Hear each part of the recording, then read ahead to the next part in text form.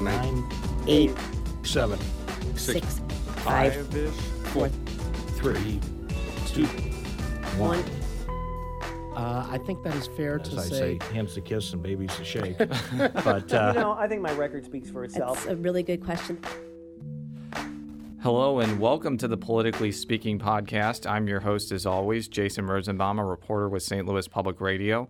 Joining me in studio today is Joe Manis. And coming all the way from scenic Cape Girardeau, Missouri, is Jason Crowell, a former state senator from Cape Girardeau.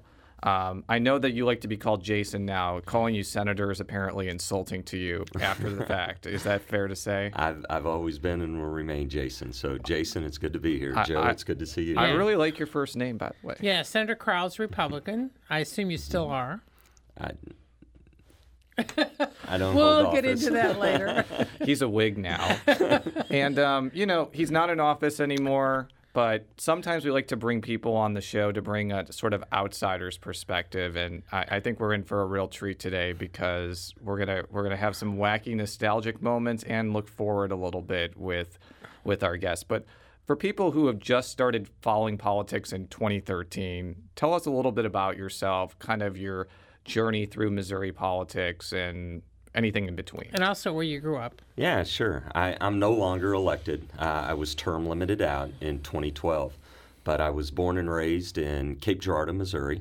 My father worked in the buildings material business, and my mother taught Down syndrome children at Parkview State School and New Dawn State School in Sikeston, Missouri, and Cape Girardeau, Missouri for 32 years. She'll be the first one to tell you that having done that for 32 years was nothing compared to raising my brother and I. I have one younger brother, the worst thing a big brother can have, and that's a little brother that can beat him up. My brother was a wrestling coach at Cape Central, and now he's an assistant principal. Josh, on numerous occasions, introduced my left leg to my right ear in all of his wrestling moves. But I survived all that as the older brother. I graduated from Cape Central High School, went on to Southeast Missouri State University, where I graduated, and at the time was president of student government and started kind of getting involved in that type of aspect of public service. I then was fortunate enough to get accepted to Mizzou Law School and went to University of Missouri Columbia Law School, graduated in 1998 from there with my law degree, and moved back home to Cape Girardeau, where I worked for Jack Oliver's father. John Oliver is Really? a lawyer. Many people may know Jack and his connection with the Bush White House and Republican politics in the St. Louis area. Yeah, but, Jack is a particularly influential lawyer in Republican politics here in St. Louis. Correct. And so I went to work for his father in Southeast Missouri. His father unfortunately passed away, and now I'm with a different law firm and have been for a number of years. But I was elected to the Missouri House from the city of Cape Girardeau at 28 years old, served 2 years in the minority, and then was part of that Republican group that for the first time in 54 years took over the Missouri House. So you were elected in 2000? Mm-hmm. Okay. Yeah, and you became House Majority Leader after the Republicans took the majority. In the House. So Catherine Hanaway was Speaker. Rod Jetton was pro tem, and I was the floor leader. Yeah. What was that dynamic like? I know that there were times when you and then Speaker Hanaway didn't always agree on stuff, but was it a cohesive leadership team? Absolutely. Catherine's a heck of a leader. She very knowledgeable, very, very smart, sees three-dimensionally, if you know what I mean, and was always something where we were all dynamic and believed in what we believed, but we were able to work together and form agreements to things. She and I were just not going to see eye to eye on some issues, and doesn't mean she was right and doesn't mean I was right, or anyone was wrong. Stadiums comes to mind, I think, were some of those which issues. Is now a very pertinent issue all of a sudden. It's like deja vu all over again. So you were elected to the Missouri Senate in 2004. Correct. I think it was a multi-county seat that included Cape Girardeau and a bunch of other southeast Missourian counties. You know, I started following Missouri politics in 2006, so it wasn't really around in 2005. But my perception was that you were kind of a more behind-the-scenes-esque lawmaker in your first Senate term before you kind of busted out and showcased your mastery of procedure. Was that a fair perception of what happened? And if so, what was kind of behind the change in mentality there? I was learning. I didn't want to do anything until I understand what I was doing. And as much, you know, I came with a unique set of background. A lot of people don't know this, but I worked for Peter Kinder when I was in law school. I worked for Ronnie White when I was in law school. I was going to ask federal about district that judge. because, you know, Ronnie White now is a U.S. district judge after the kind of crucible he went through. I'm sure you were watching that pretty closely. Yeah, what was kind of your perception of his latest confirmation? Congratulations. I mean, he was. I didn't agree with everything. He was a wonderful teacher to me in the opportunities that I had while in law school to get to talk about legal issues where I didn't know anything, and he had the patience and kindness when he was a Missouri Supreme Court judge. So I remember very fondly my time getting to work there, and then I went to work for Jay Nixon as Attorney General and learned a great deal, although I didn't have daily interactions that much with Attorney General Nixon. I remember when we confirmed Elena Bergen Scott to be the Director of Revenue, who was my boss when I worked shortly at How the long AG. did you work in Nixon's AG I office? did a summer internship with them. Was what lawyers call rule certified, so I could act as a lawyer even though I wasn't a lawyer. Yeah. With the supervision, and Elena Bergen Scott at the time was my supervisor. So it was a wealth of information and knowledge that I got to see and work on during my education. I firmly believe, you know, anyone listening, that you learn just as much outside of the classroom as you do in the classroom, and was fortunate enough to be able to have those opportunities. So even though I got to do all of that when I was, and I was the majority leader in the Missouri House, I had a pretty good understanding of the House, but I had no idea how the Senate worked. What was kind of I know that you and then Speaker Rod Jetton were very close.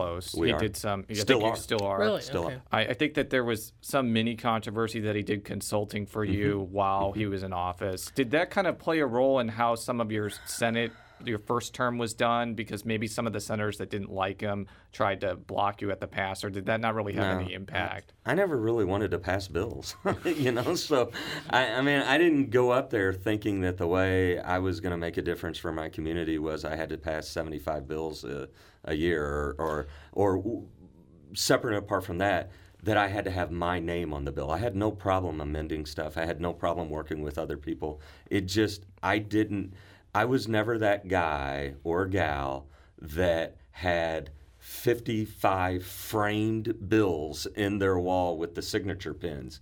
I cared about the result more than I cared about the photo op. So what did you see when you went, particularly to the Senate, but either way, what did you see as your role as a legislator? I mean, It was very evolving. It was very evolving. Okay, you want to talk just briefly about Yeah, that? I mean, first and foremost, you're always supposed to represent your district and have that network and that communication. I believe the biggest dynamic that has changed, and this is just my personal belief, is without campaign limits. I was elected when the maximum contribution you could get was $300. Okay. You know how many hands you have to shake to raise $50,000? Probably like 4,000 or something like that. I'm being facetious, but yes, continue. It's a complete different dynamic when you first get elected and you have to build the relationships and knock on the doors and do everything to raise X amount of dollars at that level. You're touching a lot of people, and then you're leaving your cell phone, you're hearing ideas, and it... So are you one of the Republicans that regrets voting to repeal campaign finance limits at this point? Which was a vote in 2008. I don't know if regret's the right word. I think I have definitely learned some things that I probably wasn't aware of. Unintended consequences, if you can believe that. To have the vote, knowing what I know now, probably not the right thing to do. Am I leading the charge with a ballot initiative, or do I believe that it's the worst thing ever? No, I don't. Do you think it's because they laundered money back then? I was just going to ask, because one of the things that I bring up on this show kind of commonly is one of the people that voted to repeal campaign finance limits was Chris Koster. He's one of 4 Democrats in the Senate. Where very conservative Republicans like Rob Schaaf are now basically condemning their own vote. Koster pretty much has the same position, even as Democrats are kind of waving the banner of campaign finance limits. Am I the only one who finds that a little bit odd, or am I just looking in on a very minuscule issue and trying to blow it up to more than it actually is? There's no absolutes. Yeah. There's definitely correct. positives. I mean, Chris Koster understands. I understand. The people that are in the game understand that when you had campaign limits, legislative district committees were used and power was consolidated in individual party bosses.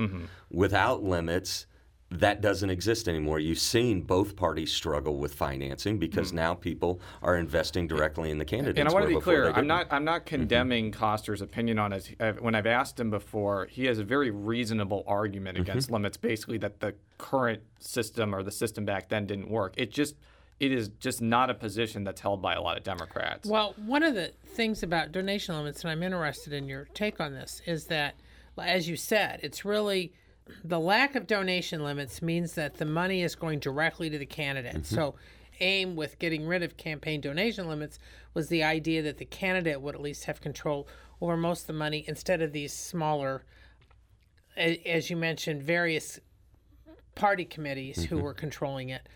Looking at the evolution, and as you mentioned, there's no absolutes. Is there things now that you think can be fixed without reinstating campaign donation limits, or do you think that they have to restore them, even aware of the shortcomings? Nothing is going to be perfect. So the trade-off that was made that I would probably still support is transparency. Before, there was no transparency. You also had very sophisticated bundling. Okay, my opponents from time to time would get union hall checks from the state of California. Right. What is a? I know they don't know who we are, but the email goes out and bundlers get together and they bundle to send to specific districts. Of course, so, they're still doing it. It's just going directly to the candidate. But now it's transparent to the candidate, and you can see clearly, well, X amount of dollars came out of state, out of district, or from this individual or from this coalition group. I think the media has done a fair job in trying to add that transparency in reporting. That's a role that the media plays in public policy, to take that data that is more transparent, because I don't care how good of a reporter you were, back in the day with limits, it was good hard. luck figuring it out. It was very hard. Right, and who control? I mean, at one point, Rex Sinquefield controlled over 100 committees. So I remember one time, and his staff, to his credit, Sinquefield emailed me a list of all the committees. He emailed me too. He was transparent. Yeah. He was making a mockery of that what was, the law. that was purposeful. He Yeah, was trying right. to He show was making a point. that campaign finance limits could be easily circumvented. And Exactly. frankly, if limits were put in back now, especially after Citizens United, what would likely happen is there would be these super PACs that were brought in. Maybe you'd there's lose less money. transparency. Well, although they're doing some of that now anyway with 501c4s. Where we could go into campaign finance limits forever, but I do want to shift gears a little bit. Right. I want to play a clip from former Senator John Lamping, who ran for office and won in 2010. He told us last year how your work in the Senate kind of influenced him. Part of what you do is you recognize talent and skill. This is a private sector. You recognize who knows what they know, and you seek them out and you seek their counsel. So for most of my first 2 years, at the end of the Monday session, Jason and I would meet for an hour or two, and I would kind of understand his thinking. But the first 2 years I was down there, they didn't need me to filibuster. There was plenty of people to filibuster. That's true. But if you saw how I voted right alongside them. So the reason I wanted to use that clip is kind of transition into your second term, where you were kind of this filibustering powerhouse at times. And you were also sponsoring major pieces of legislation like a landmark pension bill that I'm sure we could spend a whole podcast on. But one of the things that I think was so, as a reporter, so interesting and fun to watch is you kind of put yourself in the middle of these very consequential battles, whether it be redistricting, whether it be a fight over a nuclear power plant, whether it be tax credits, whether it be Aerotropolis. And I think you kind of use the force of both your personality and the Senate procedural rules to basically either, force it in a direction that you wanted or to basically kill it, like in the situation with the special session. And it seemed to rub off on people like John Lamping when you left, and also Senator Lemke was gone too. What was it like kind of during that time for you? It's an educational process. So let me take you all the way back, because what you're really talking about is my stance on tax credits, and basically Missouri taxpayer dollars being used as venture capital. Okay, that in essence is what happened. So let me take you all the way back. I was the architect, or one of the architects, for a bill called 1556. John Dolan called it the 666 bill. That was when we cut Medicaid. All right. When I led that, I looked at the budget, and I knew we had to balance the budget. It was in terrible battles with Bob Holden, who wanted, who was the governor at the time, wanted tax increases. The Republicans had just taken over the majority. There was no way the first act that we were going to do in the Republican majority was raise taxes on Missourians. But he insisted upon that. I looked at the budget, spent hours and hours, weeks and weeks, trying to educate myself on the budget, and found that one area we could look at for savings is able-bodied adults on Medicaid. So we moved and reformed Medicaid. If you go back in time, you remember all of the battles. So to me, I know I did that. I looked at it. At the time, I had no idea what the state of Missouri spent on tax credits. Had no idea, because it's off book. It's off budget. It comes out of the GR, the taxes that come into the state, because it's kind of a net wash. As you pay your taxes and more money comes into the Treasury, some people turn in tax credits and it comes out. It's not a line item that's shown in the budget. Tax credits are accounted for in the consensus revenue estimate. And even though we've had some trouble of recent times with Governor Nixon and the General Assembly and even the Senate and the House agreeing on what the consensus revenue estimate is, that's where tax credits were taken. When I learned, and this is something that's there, I felt it incumbent that if I was going to throw people off of welfare, for lack of a word, I also had to throw people that were millionaires and became millionaires because of government largesse. And there was probably immense opposition to it, especially when you're talking about low-income housing tax credit, and also to some extent the historic tax credit as well. But despite all your efforts, most of those tax credits are still in place. But they didn't grow. Okay, but I'm interested, in your assessment of A, your impact during your fight, and B, what you think the status is now of the state regarding tax credits and what needs to be done in your view. In my opinion, if you look at where we are, starting with Governor Carnahan, who created the whole tax credit model when the Hancock caps got hit. Yes. And his solution, he had two solutions. Either give the money back to the taxpayers or spend the money in another way down in tax credits that he could control, or the General Assembly could control with the executive branch in a particular area. That's how historic preservation tax credits passed. And the architects of that, Wayne Good, all of the senators in the past will tell you today, if you ask them, boy, it was a mistake not putting a cap on it. Because every estimate that we got, we thought we would spend $20 million a year on that. Well, now we spend hundreds of $millions a year. And I'm not arguing whether it has a good effect or what it's done in a particular area. What I am telling you, in the world of limited resources, you only have so many dollars. Do you want to spend those on Medicaid expansion, or do you want to spend those on historic preservation tax credits? And not only is that an argument in a realm of state budgets that have to be balanced, but also, can you run those tax credit programs more effectively and efficiently? There is no argument that Missouri's low-income housing tax credit program is the most inefficient tax credit program. I can show you example after example, and I use them in my own districts. We spent on the latest low-income housing tax credit when I left the Senate and Missouri Senate over $150,000 an apartment unit. For one apartment unit, I can build 4 Habitat for Humanity homes for $150,000. But in tax credits, because of the stacking, the historic preservation, everything, and that was my argument. So was I successful? I think I was successful from the standpoint that the dynamic completely shifted. Yeah. You want to talk about being able to change a narrative where people actually now pay attention to the issue and weigh it out and slowing the trajectory. Was I able to achieve everything? No, I wasn't. Because I seem to remember, like, there were people that were raising alarms about tax credits before you did, like Matt Bartle, Chuck Ferguson. But Well, they were I was all there with them. You were I mean, there it with was them. at the exact same time. But I think that it really didn't become like a chorus until 2010, Right. 2009, 2011. Well, we had interesting dynamics. You know, we had Bombardier. Yeah. And another interesting dynamic, and this shifts into not only tax credits, but when politicians want to use taxpayer dollars as venture capital, meaning I'm going to take your tax dollars and I'm just going to throw it on this deal. Do you consider the Aerotropolis proposal to be kind of in that line? Absolutely, because as originally proposed, it was not tied to jobs. So the principle that I tried to inculcate into the Senate and open up as a discussion is any type of venture capital, taxpayer dollars supporting business expansion, had to be tied to capital investment and actual jobs created.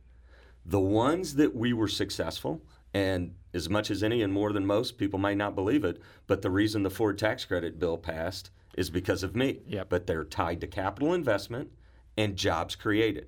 The reason the special session on Aerotropolis failed is because they were tied to warehouses that had no tie to any kind of job creation. Now, I kind of want to talk.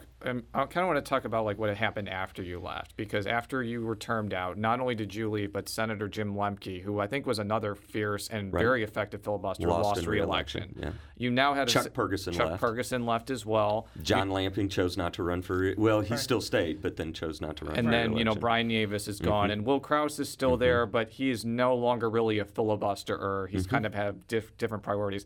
I want to play another clip from John Lamping, kind of about what he feels is kind of at issue as far as the composition of the legislature. They're trying to become the person they want to become through their time as a legislator. So it could just be for self-esteem.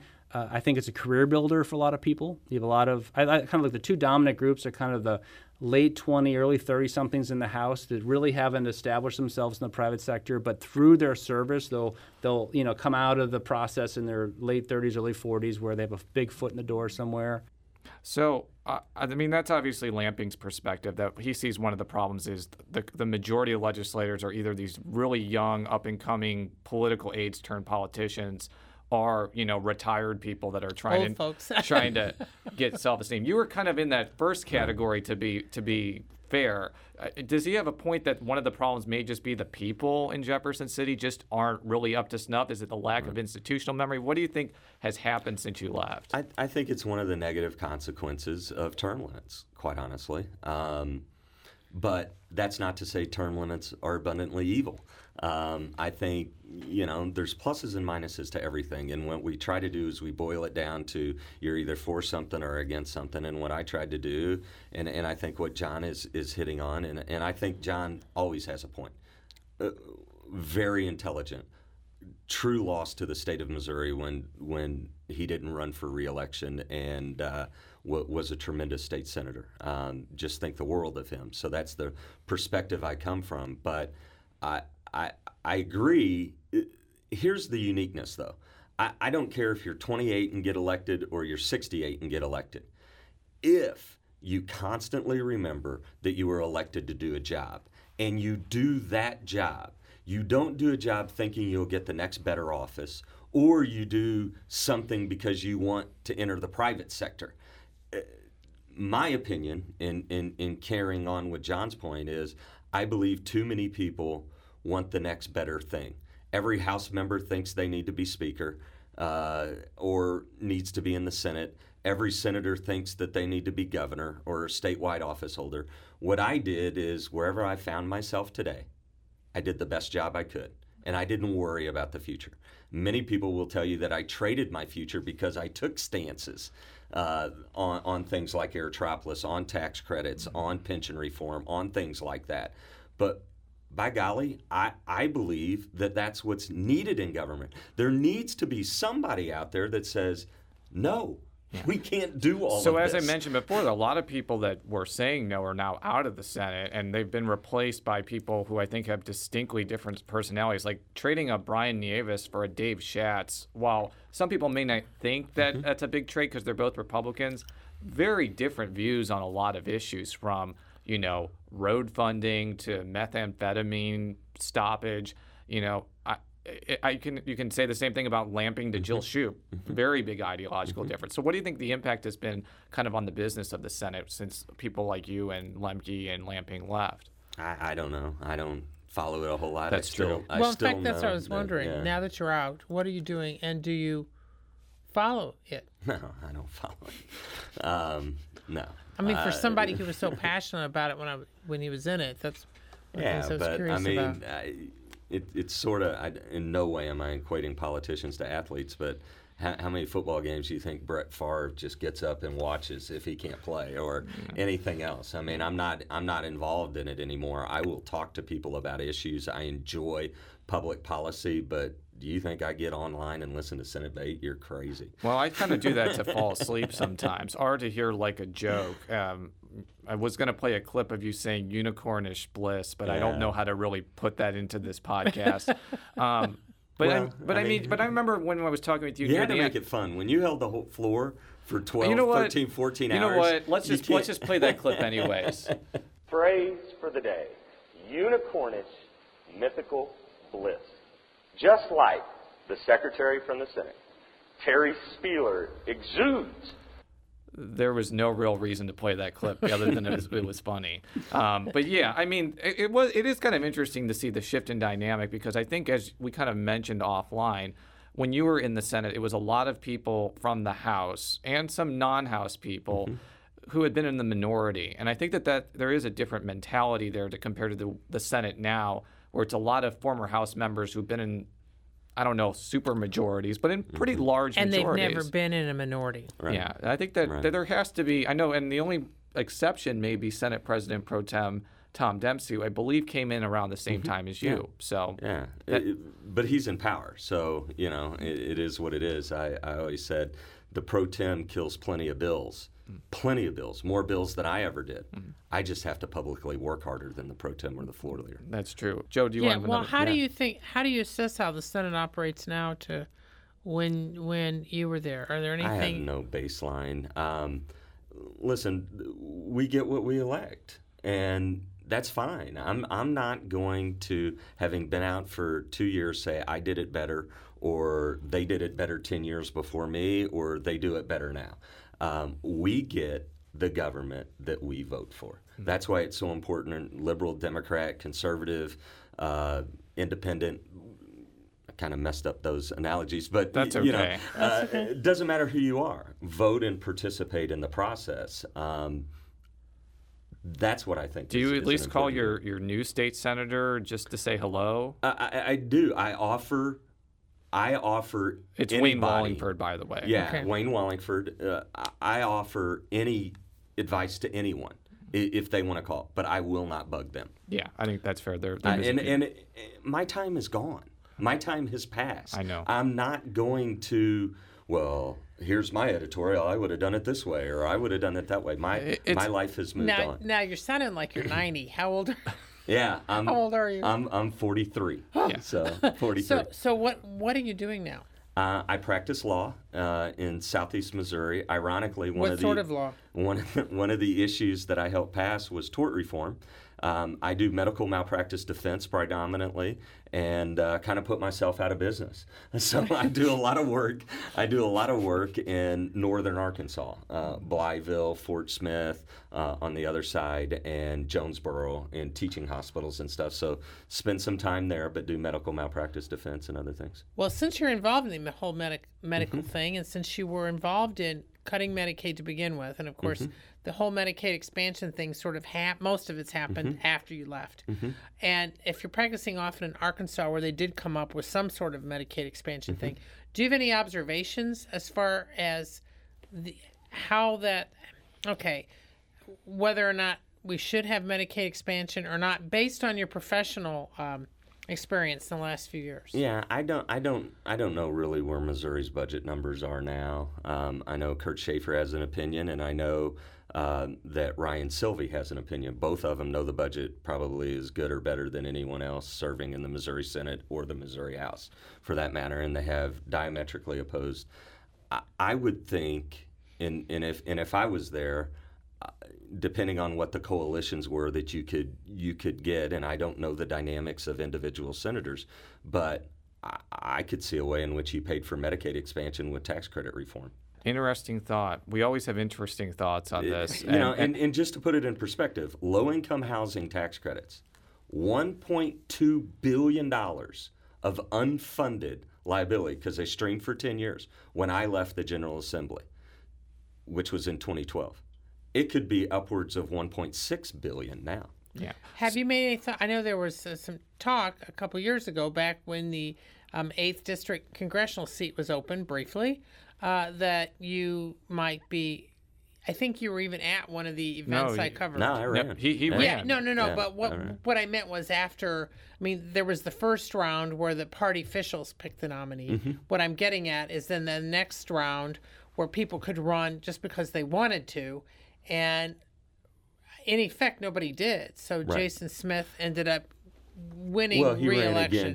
ran against the Democratic nominee. Correct, but which my was, point is, She's basically saying that there was a mentality that maybe Jason Smith was going to get primaried. Obviously, didn't. Obviously, Peter Kinder thought about it. He didn't do it. but there was a lot of encouragement for you. Yeah, I mean, Jason just put it better, but there was a lot of people who were encouraging you to take another look at it. Was there a particular reason why you didn't? And how do you think? How do you rate how Jason Smith has done?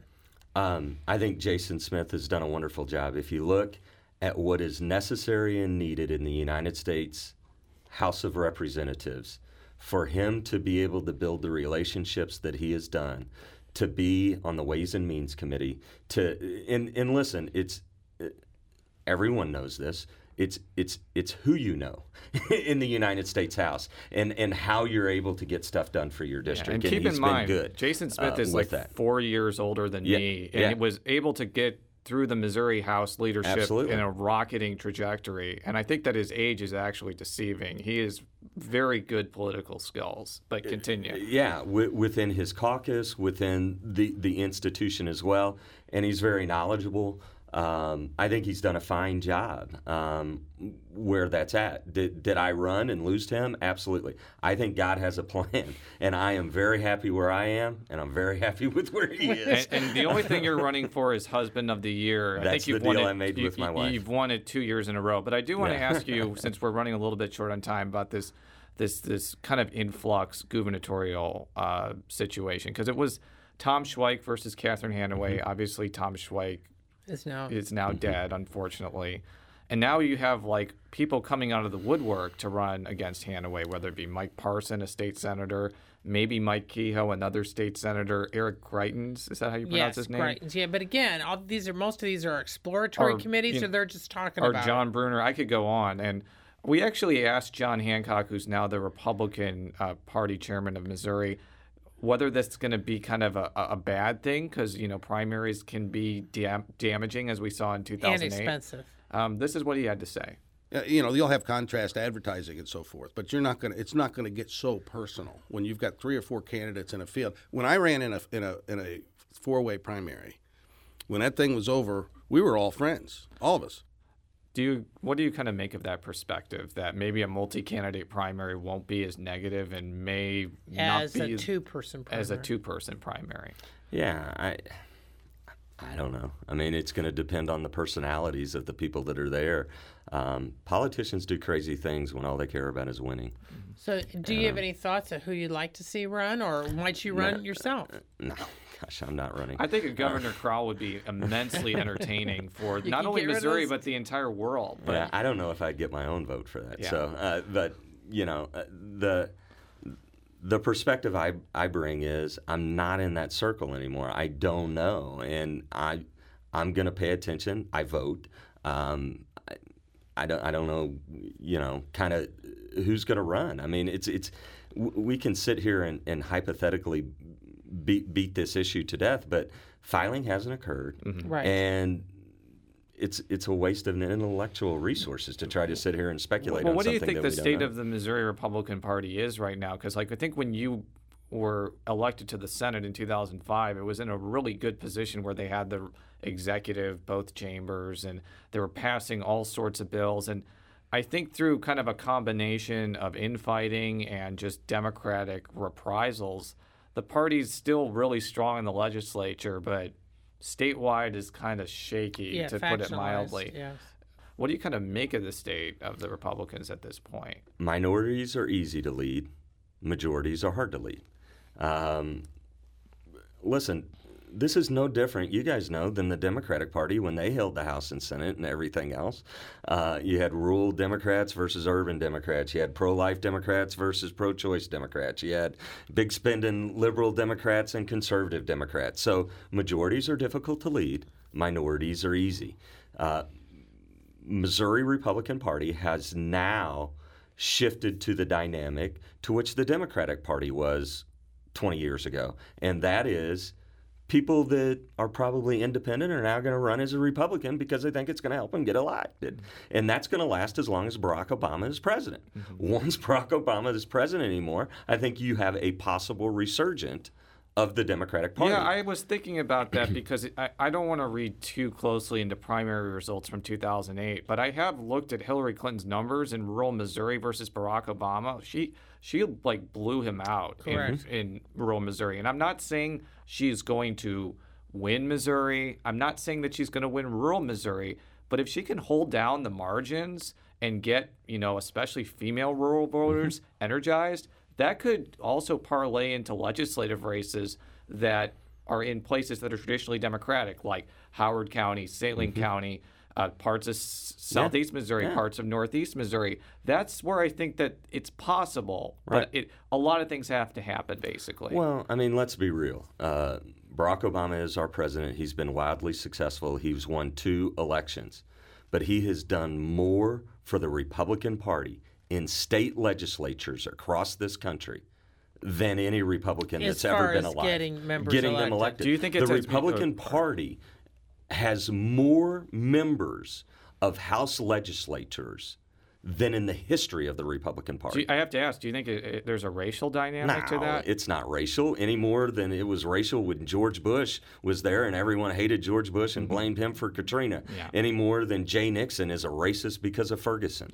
That is stuff that people put labels on to try to get headlines and to motivate them. It's policy. At the end of the day, it's policy. And people don't like Fast and Furious in outstate Missouri. They don't like those programs. They don't like the growth in government. They didn't like it when George Bush did it.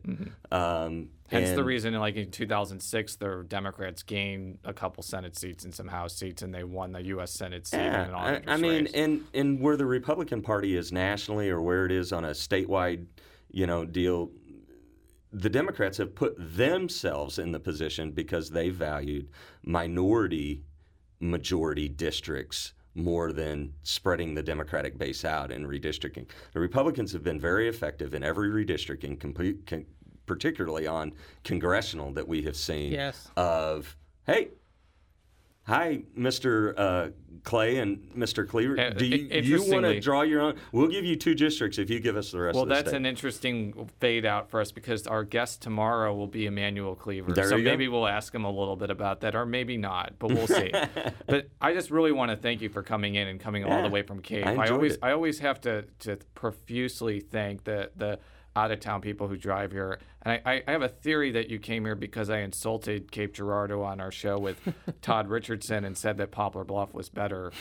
But mainly because you're a standout guy. Well, my grandmother and my father were born in Poplar Bluff, so I'll claim both. Yeah, as I said on another show, I had a roommate from Poplar Bluff, so I have affinity for them. But to close us out, you can read all of our stories at stlpublicradio.org. You can follow me on Twitter at Jay Rosenbaum. You can follow Joe on Twitter at Jay Mannies. That's JMANNIES. And are you still on Twitter? I don't know. I couldn't tell you the tagline. You used to have a pretty spirited Twitter account. Yeah, in the day. I'm sure I did, but now you know it what? doesn't matter. Just mail him a letter at this point.